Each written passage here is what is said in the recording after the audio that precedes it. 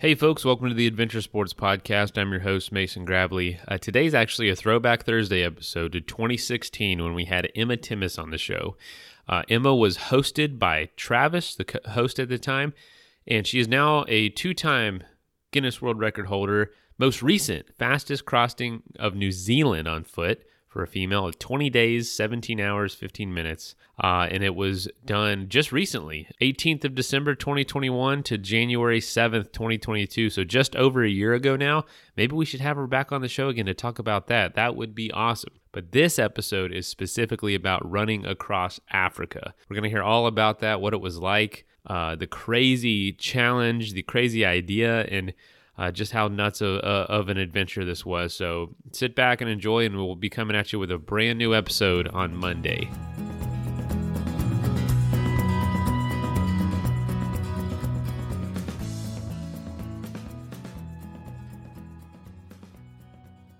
Welcome back to another episode of the Adventure Sports Podcast. This is Travis. Emma Timmis has led a busy life as an adventurer, including winning the UK's National Adventurer Award in 2015 for her run across Africa, which spanned nearly 2,500 miles over 89 days from the Atlantic Ocean to the Indian Ocean. She's with me today to give us some insight to this and her other adventures. Emma, welcome to the show. Hi, Travis. Thanks for having me. Good to have you. So let's dive in. Misadventure. I've been looking to see what things you've been up to lately, and you are all over the place. Traveling girl and running and roller skating and doing all kinds of things. So I want to jump in by seeing how it is you got started in this kind of adventure lifestyle. Well, completely not deliberate. I never intended to have this lifestyle. I wanted to just be normal, but I don't know. It all just kind of happened, and one thing leads on to another. So I guess it really started back in 2011 when I was working for the RSPCA. Just in case listeners aren't sure what the RSPCA is, it's the Royal Society for Prevention Against Cruelty to Animals. So kind of like being a police officer, but dealing with animal cruelty. And it's a charity in the UK, and I was working for them. And I really wanted to do something to raise money for the charity, and specifically for a wildlife centre that was near me that I was using quite regularly. And at the same time of having these thoughts, Eddie Izzard was running around the UK, running loads of marathons, I think 41 marathons, 43 marathons, something like that. And he was a lot older than me, and he was unfit. And I thought I was quite fit at the time and relatively young. So I decided I was going to do some massive run, and decided to run across South Africa. And that was about 1,500 miles, which was about 57 marathons in 57 days. So that was way back in 2011, and that kind of kicked it all off. But I just did that as a fundraising thing for the charity that I was working for, and never really intended to do anything else afterwards.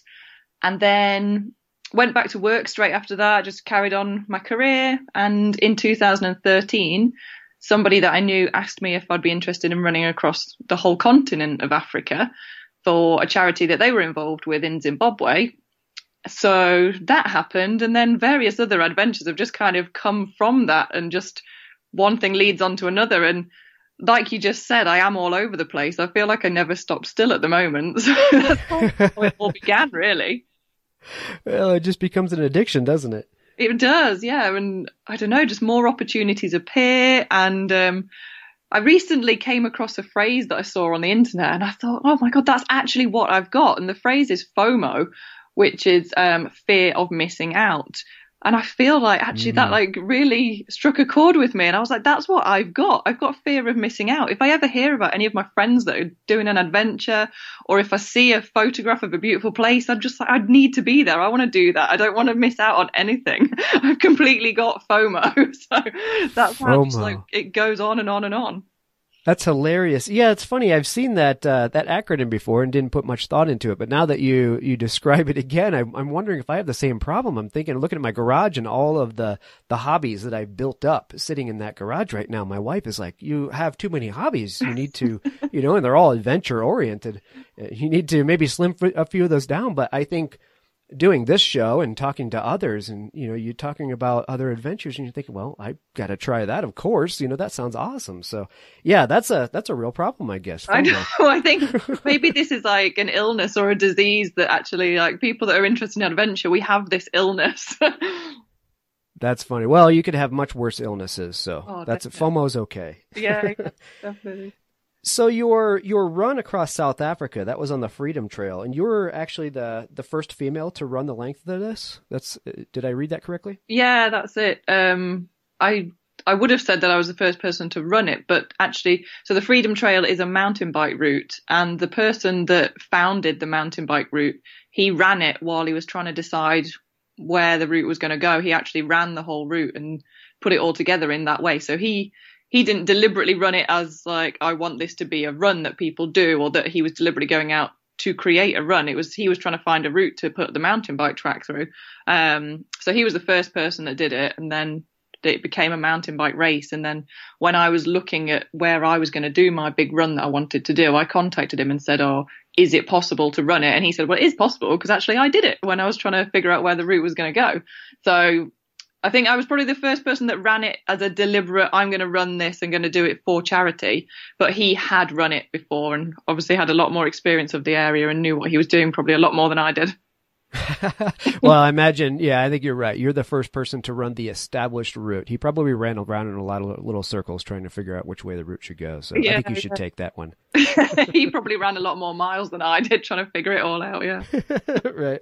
So that's a mountain bike ride. We'll have to check into that and maybe get somebody on that's done that route on a mountain bike. That sounds pretty cool as well. Yeah, I think it's pretty hardcore as well. They do it in the winter, and apparently some of the areas have like 6 foot of snow that you're trying to push your mountain bike through. So I think, real hardcore people do that.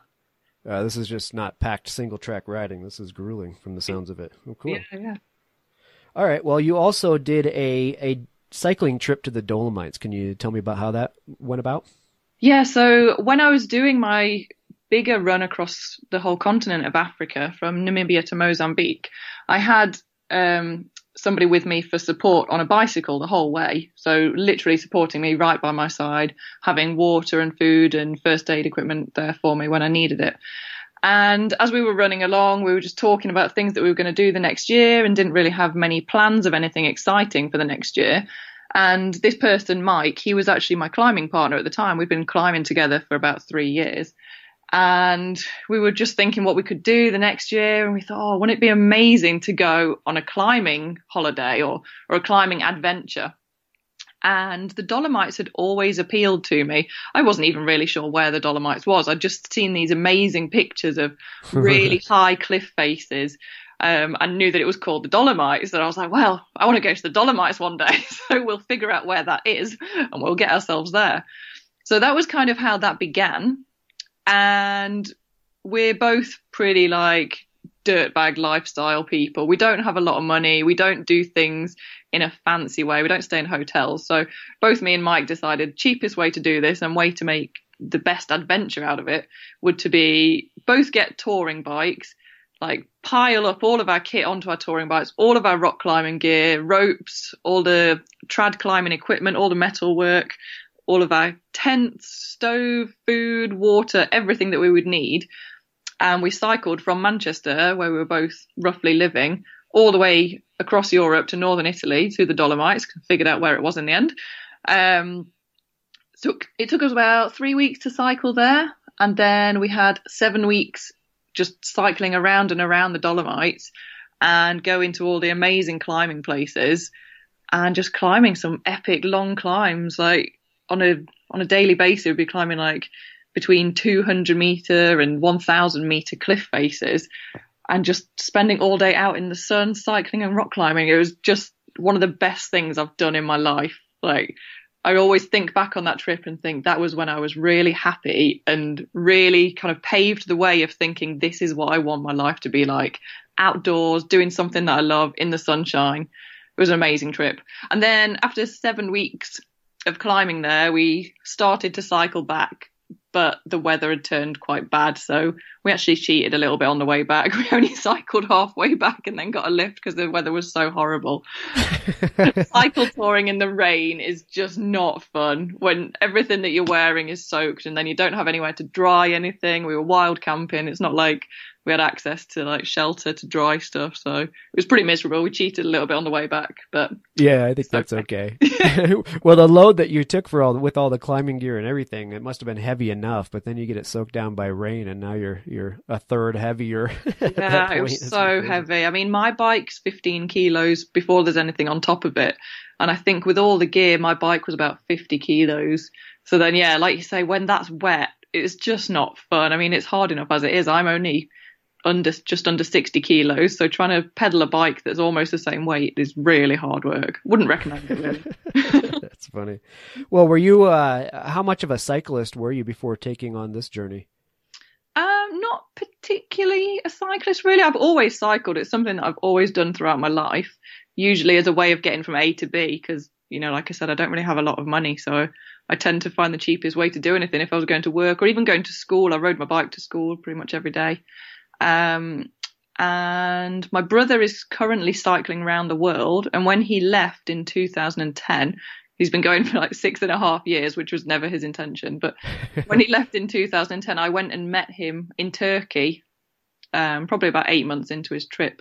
I went and met him in Turkey and cycled halfway across Turkey with him. And just that freedom of being on the bike and deciding where you want to go, or I'm going to stop now and eat some food, or maybe I don't want to cycle tomorrow. I'm just going to rest in this place because it's beautiful.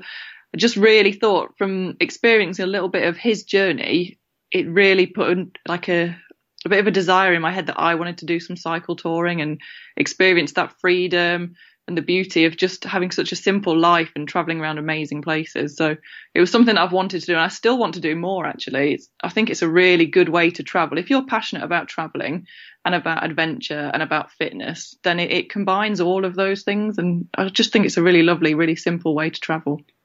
Yeah, I would absolutely agree. I can relate to that. You know, I've gotten back into mountain biking. You know, I used to ride a lot now, and I was off of the mountain bike for quite a while. My son has gotten back into it, which drew me back into it. And now, you know, after riding and doing some more grueling rides, I keep thinking after, you know, talking to people who are doing bike packing and looking at these long trips, that I want to start putting trips together next year just to start touring on the mountain bike, because you're right. You know, you get a chance to slow down like that. You can really see your world in a different light, and it's a simple way to go. It's economical, and it's, there's not much that's better than that. Yeah, I think, I don't know. There's something else about cycling that I don't know if this is just me that feels this or if everyone feels it. I really have no idea. But as soon as I get on a bike, I just feel like a child again, like freewheeling down a hill and just like the breeze going past your skin. And I don't know, there's just something really childish about it. That's just such a lovely feeling. It makes you feel like a kid again. It absolutely does. Well, you're right. I mean, we learned to ride bikes when we were kids, and then we grew up and we ended up driving cars and getting jobs and doing all this adult stuff. But the bicycle takes you back to your childhood. You know, nobody ever forgets how to ride a bicycle. And yeah, I agree. That is part of it. It's so good. It's just, it makes you feel really amazing. I love it. That's cool. Well, one of these days I'm going to track down your brother Lee and get his thoughts on his seemingly perpetual ride around the world at this point. Yeah, I wanted to give your dad a shout out, Ken, who tipped me off to you guys and your adventurous lifestyle. So thank you, Ken, for recommending these guys. So. Oh yeah, cheers, Dad. Thank you. So let's talk about the award they alluded to in the intro. You were awarded the UK National Adventurer of the Year award in 2015, and this was for running across Africa, which again, it was 89 days and almost 2,500 miles. Let's talk about that a little bit. One, did you know that you were going to get the award, or were you surprised by it? I was completely and utterly surprised by it. I really didn't expect to win it at all. I was actually in Australia at the time when the awards were being given out, when the ceremony was happening, and a friend of mine went to the ceremony, and we spoke to each other the day before or a couple of days before, and she said, I'm thinking about, if you win the award, what should I say? Do you want me to give a shout out to anyone? And I was like, seriously, Emily, don't even think about it. Definitely not happening. Like, don't worry yourself. There's a free bar. Just go and have some drinks. You don't need to stress about anything. It's not going to happen. Because I'd looked through the other people that I was up against, and they'd all done such amazing things. And the category that I was in was for physical endeavour.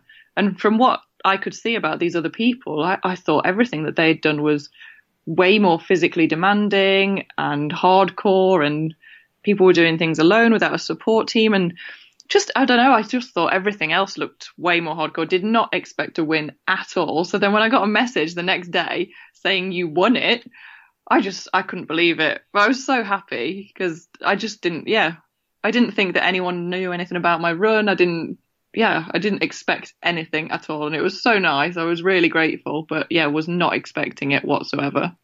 That's cool. Well, at least you had a little bit of an inkling about what it was and that you could be up for it, because I think if I got that notification, I would think it was probably a scammer just trying to figure out how to mail me a big, large check that they were going to somehow take back out of my bank account. I was really shocked. And I probably would have thought exactly the same as you. I'd be like, yeah, whatever. They don't really think of me like that. It's not going to be me. Yeah, no, it was really cool. Let's take a quick message break and hear from the folks that help make this show possible.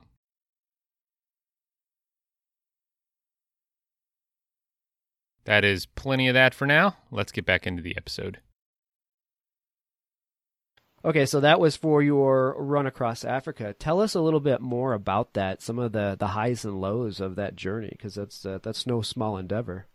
No, it's funny. I've just been reading through my diary that I wrote about it while I was on the adventure. I wrote a diary every day because I've got a terrible memory, like a really, really terrible memory. You would think there's something so significant as running across a continent, you'd remember it, but actually I've got such a bad memory, I can't remember things. So I've just read through my diary over the past week, and I think I'd blocked out how much pain I must have been in, because when I've thought about it in the past, I've been like, my knees were kind of aching a lot, but you just get on with it, push on through. But reading through the diary, it's like, today my ankles are swollen. They can hardly move. I'm really stiff.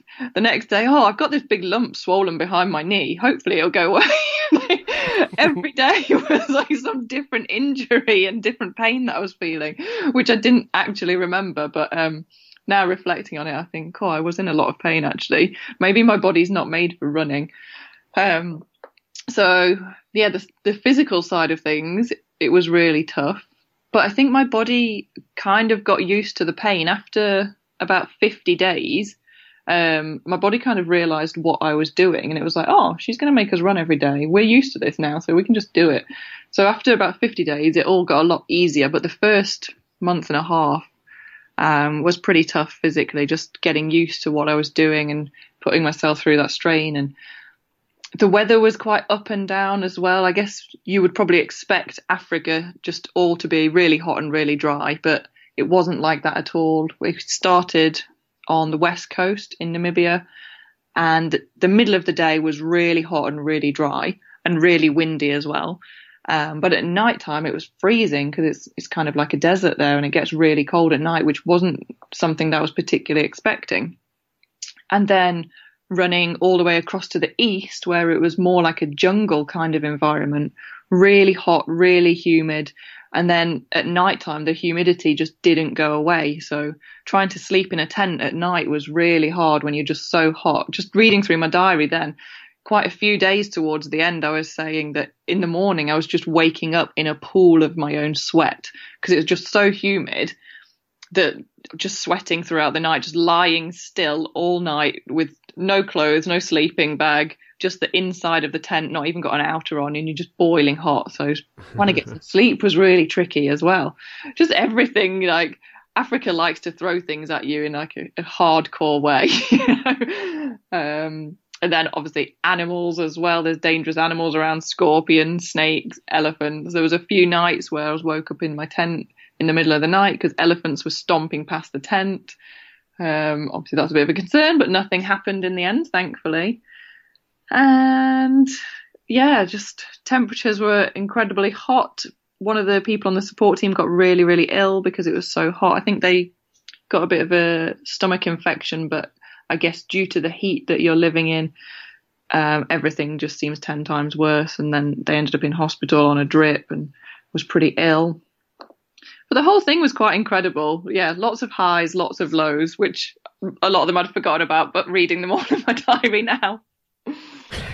I can't imagine running in heat like that. Like you said, you're just sweating at the end of it. And, most of us go out and we have a hard workout and, we sweat it up, but then you get to come home and have a refreshing shower and, then maybe go out and do it the next day. But to do that 89 days, day after day after day in that kind of heat, and don't really have those facilities. I'm sure maybe you had it a few times along the trip, but for the most part, you don't have it. And to sit there and try to lay in your tent, trying to fall asleep like that would be absolutely miserable. Yeah, it is. And one of the things that I'd actually forgotten about, but recently just reread over, was that I was carrying a running vest with water in, like a backpack with water.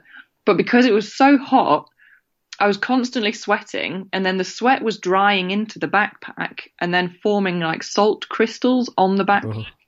And that was then rubbing against my back and my chest and then rubbing my skin, and I was getting open sores, and I was having to stop wearing that and ask my cyclist to carry water for me because it was just causing an injury. And then also my running shorts, I had previously been getting a sports massage from one of the support team, but they'd just been using cooking oil because we didn't have massage oil out in Africa, and the cooking oil had actually soaked up into my running shorts, and then the shorts kind of became like a crispy kind of oily just horrible mess. And then in the boiling heat in the middle of the day, they were actually burning my legs because the oil was getting so hot in the shorts. These are all just things that you wouldn't even think about. Like, there's no way you would have ever imagined that would happen. But there were horrible things like that I was having to deal with. It wasn't just the fact that you're running in a really hot place. And like you said, you're not going to go somewhere at night and be able to wash everything. So these like salt crystals that were forming on my vest, they just stayed there. We didn't have enough water to spare for washing, things like that. The water we had was for drinking, and that was the priority. So there's just, a million and one other little tiny things that you wouldn't ever think about that were really irritating things. That's funny. So when you got future offers for massages, you just said, no, you keep your cooking oil. I'm good to go. Yeah, I've already been cooked now. I'm nice and roasted. Leave me alone. I'm well done. Thank you very much. Yeah. That's funny. Yeah. Well, I think there was a funny story about how Sarah Williams from the Tough Girl podcast got you to do the Hadrian's Wall run. Yeah. Can you tell that? So, just to let all your listeners know, at the moment, I'm on day 22 of a detox. I've given up alcohol for a whole month. I'm on day 22. I'm trying to be very strong. So a few months back, I went to Sarah's house for a dinner party, and I arrived there earlier than everyone else. So she cracked open a bottle of wine. I'm quite fond of my drink, so by the time anyone else had arrived, I'd probably drank about a bottle's worth of wine, and she'd had probably about the same. Perfectly primed. Yeah, exactly. And then we were just talking about plans for the year, and I was heading off to Africa for the summer, but then returning to the UK later, and she was like, I've had these ideas that I've wanted to do for a while. I've been looking at Hadrian's Wall. Do you want to come? And I was like, yeah, let's do it. I've drank about a bottle of wine. I can't possibly say no. And I've got FOMO. I've got serious FOMO disease, fear of missing out. So yeah, let's do it. And that was that. Like, we made that little plan and then didn't really speak about it to each other whatsoever until about a month before we were going to do it. I sent her a quick message and said, is this really on? Are we actually doing this? Is this a serious thing? I was a bit drunk. And she was like, yeah, I'm dead keen. And then that was it again. Didn't really have any communication again until about a week before. And we're like, are we still doing it? Like, yeah, we're doing it. And that was that. Like, seriously small amount of planning. She had some maps. She had a book. My boyfriend was the support driver in the car. He'd got a car. So that was that. Off we went and we did it. It was pretty cool. It is cool. It's funny. What is Hadrian's Wall? For us on the west end of the world, we most of us don't know what that is. Can you explain that a little bit? Oh, now you're testing my history. So I believe, I'm not entirely sure, but it's a very old historic wall that goes east to west across the UK, but it doesn't actually reach the ocean on either side. I think the wall itself is maybe 50 or 60 miles, but the walk that you do, it's like a well-known walking trail, is 84 miles. So the wall doesn't go the whole way, but I think it was originally a boundary dividing England and Scotland from way back yonder when they did those kind of things. So the wall is there, and then because there's a lot of history behind it and people like to go to the UK and see all of our historic things, castles and walls, etc., I don't know if it's the National Trust that have done it or some National Trail people, but they've created basically a trail that follows the wall, and you can stop along the way and see various bits, and then there's bits of information that you can read up on, and you can also get a little passport thing that you stamp along the way, so it adds a little bit of excitement. You're going to go and get your next stamp, and yeah, lots of people walk it. I think most people would walk it in about a week. And along the way, there's lots of bus companies that can move your kit for you, so you don't need to carry a big pack. A lot of people do it carrying a big pack. You can stay in hotels. There's campsites along the way. I guess it's like a very, very small version of like the Appalachian Trail or Pacific Crest Trail, but very, very small version. It's like a British version of that, small and quaint. Yeah, but lots of people do it, and I'd never really been to that part of the country, so when Sarah asked me to do it, I thought that'd be a really good thing to do, because I probably would never have a reason to go to that area otherwise, and finding these trails and then deciding to visit a different part of your own country is a really good way to see somewhere. I think a lot of people, definitely I'm one that's guilty of this, you don't see your own country. You go and travel to different countries to get a different experience and a different climate. And actually, there's amazing things right on your doorstep, but sometimes you just don't appreciate it. Yeah, that's absolutely true. Well, we all get the FOMO disease, and we want to go overseas where everybody else is going, and we forget to look around in our own area. That's true. Exactly, yeah. So I'm trying to make a bit more of an effort to see parts of my own country, because actually it is beautiful. I think just the downside with the UK is our weather. You never know if it's going to be dry for more than a day at a time. Right. Well, you just roll with the punches, get used to it, right? Yeah, I know. I need to get more hardcore, get used to the rain and the cold. I've spent too much time in Africa. Yep. Well, you alluded to doing these trips on a budget and just trying to find simple ways to doing them earlier on. Can you give some advice or things that you've figured out for people who want to do these kind of things but don't have a large bankroll or sponsors to fund them? Yeah, I would say like the cheapest way that I've found to do things is to be self-sufficient. I think when people think about doing a different adventure, they think, okay, so how am I going to fly to this place? How can I afford to fly? How can I afford to stay in hotels? Or even cheaper, how can I afford to stay in a hostel?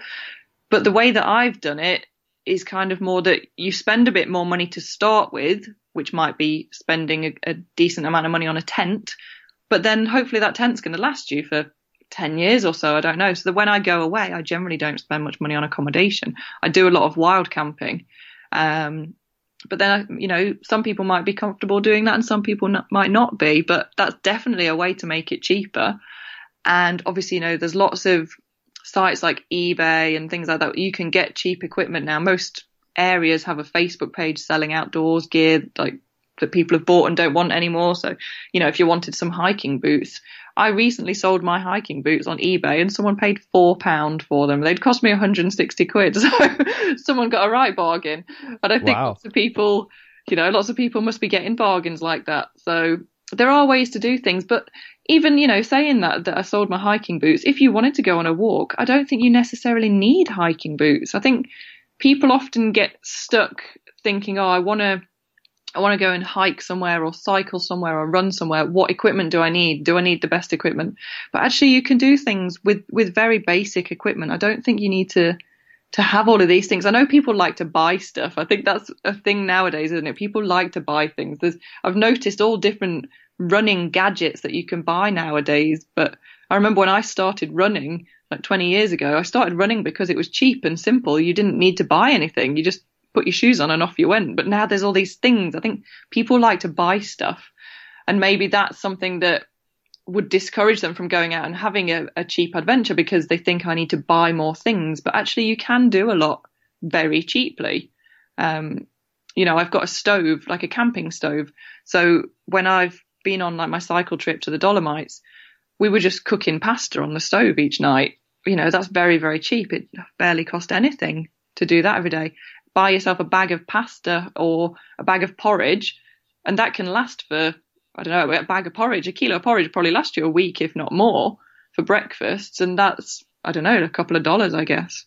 So, things can be cheap. If you want it to be cheap, it can be cheap.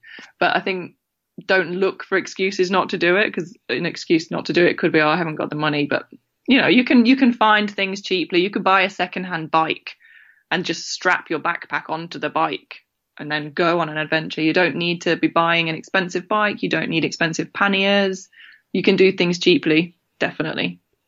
Yeah, absolutely true. Good advice. Well, and I think if you watch and you follow the people that always have to have the newest toy, they're always ready to get rid of their old toy, which is new to you and still great quality. Yeah. They're willing to get rid of that cheaply because they need to pay back a little bit of the expensive one they just bought. So watch those people and wait for them to pitch their old stuff, which is perfectly good to use. So good advice. Yeah. Let's take a quick message break and hear from the folks that help make this show possible.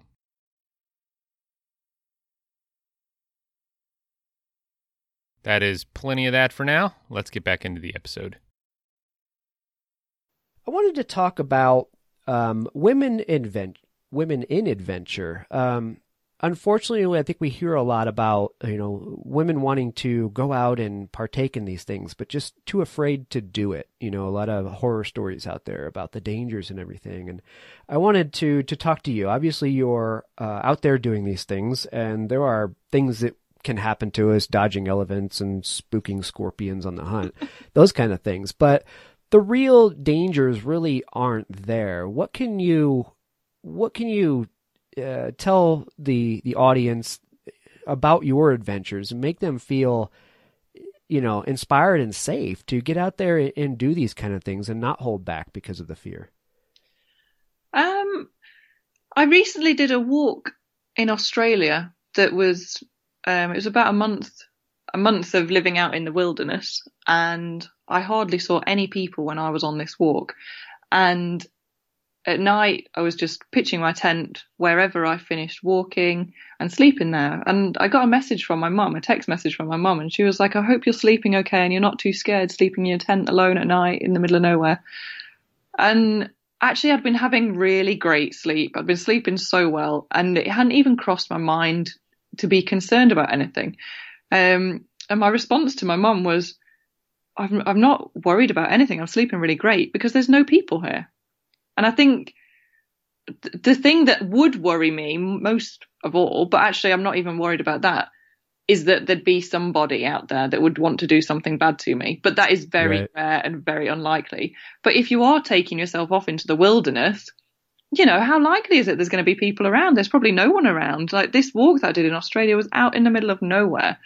And I just thought, actually, there's nothing that can hurt me, really. Because any creepy crawlies or whatever that you'd think might go into your tent, well, I've zipped them out. I've made sure my tent is completely zipped. They're not coming in. There's no people around here. They're not going to break into my tent and steal anything. And I don't think people would do that anyway, because you'd have to be a really bad person to steal a tent or an item off of someone that's camping. They've clearly got nothing with them anyway. So I think it is just mostly it's in your head. You're feeling like you're on your own and that something might happen. But if you actually stop and think realistically, is anything going to happen? It's very unlikely.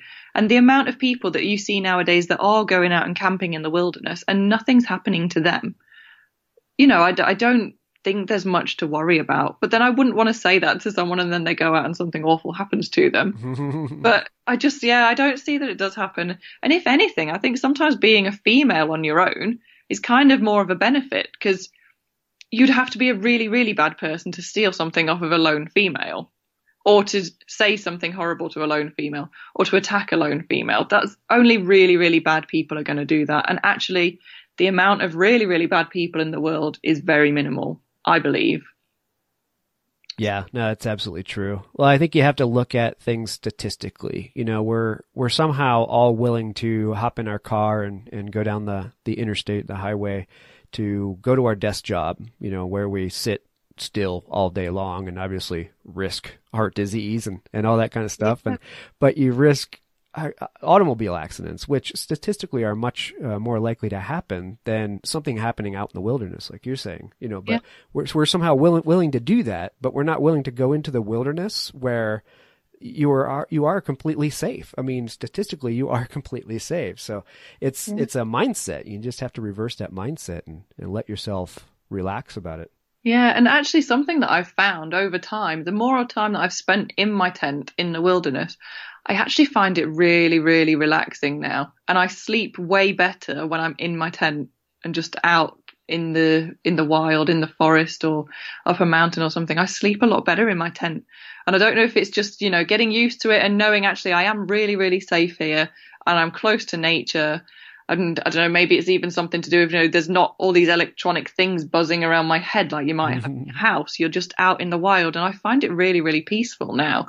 And hopefully if somebody is inspired to go out and to start camping in the wild, hopefully they would, after a little while of doing it, the anxiety would go away and they would feel more relaxed and then go, actually, yeah, this is really, really nice. I'm very chilled and I'm sleeping better and I'm at one with nature.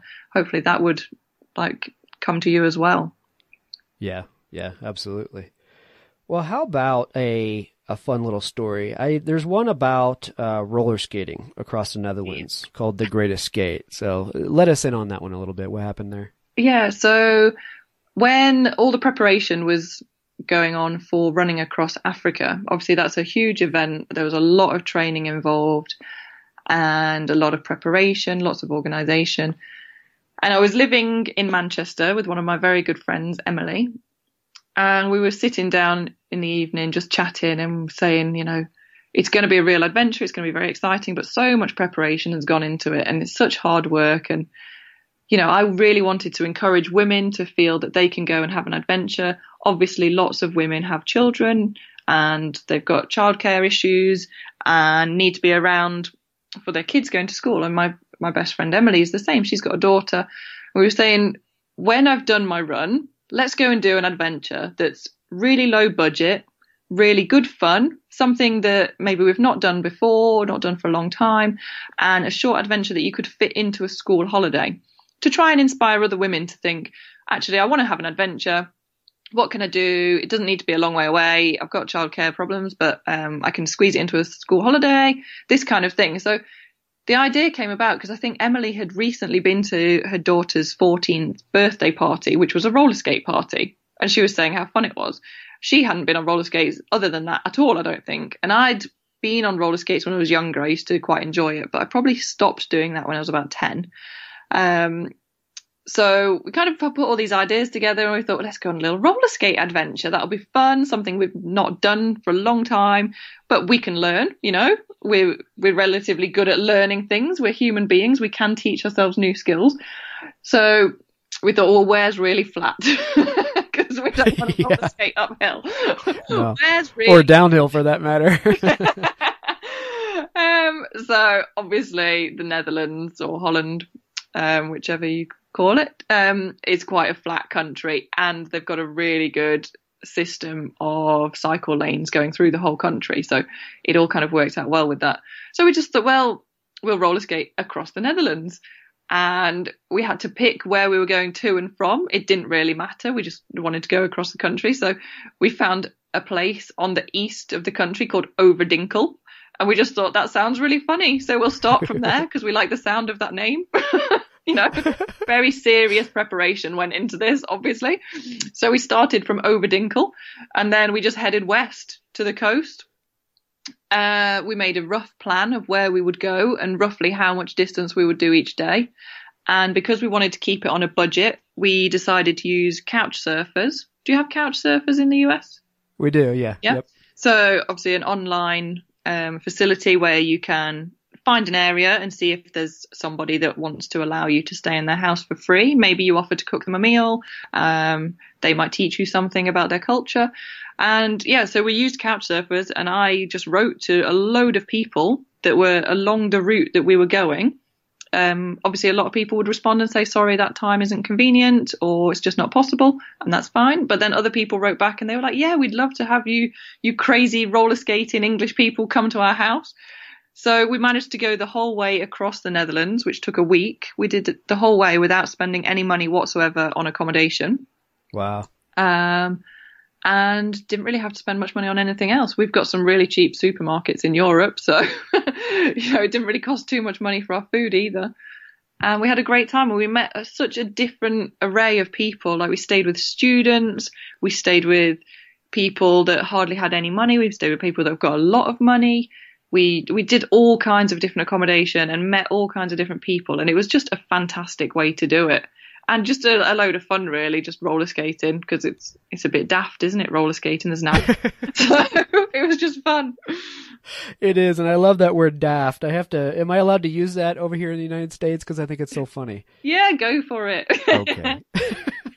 Well, there you go. Perfect tip for an inexpensive adventure you can do on your own. You don't have to put much money into it. And I imagine you can probably find roller skates pretty darn cheap on eBay or Craigslist. So good idea. I love it. All right. Well, good deal. I've loved listening to your adventures. I've had a smile on my face the entire time talking to you. It's been great. And I did want to give Sarah Williams another shout out, because I did notice that you were on her episode or on her podcast as well. And if you guys in the audience have enjoyed listening to Emma, then you'll love Sarah Williams' podcast. So she talks to women from all over the adventure world for inspiration as well, just like we do. So go check her out as well. And it's fun that you guys are hanging out and doing things together. Yeah, very cool. Very cool. Yeah. All right, Emma. Well, thanks so much for joining me today. I loved hearing about your adventures, and I can't wait to see what you do next. Oh, thank you so much. Keep in touch. I'll update you. Absolutely. You do the same. Cheers. All right. Thanks. First of all, thank you so much for listening. It means the world to us that you choose to listen to this show. If you'd like to help us further, you can leave a review on iTunes, share us with your friends, your family. It goes a long way to growing the show. You can also support us financially through patreon.com/adventuresportspodcast. Link is in the show notes. And also, if you have an idea of who could be a good guest for the show, we're always looking for people to tell their story about the outdoors or adventure. So if you know someone, please reach out. Email us at info@adventuresportspodcast.com. And until then, get out there and have some fun.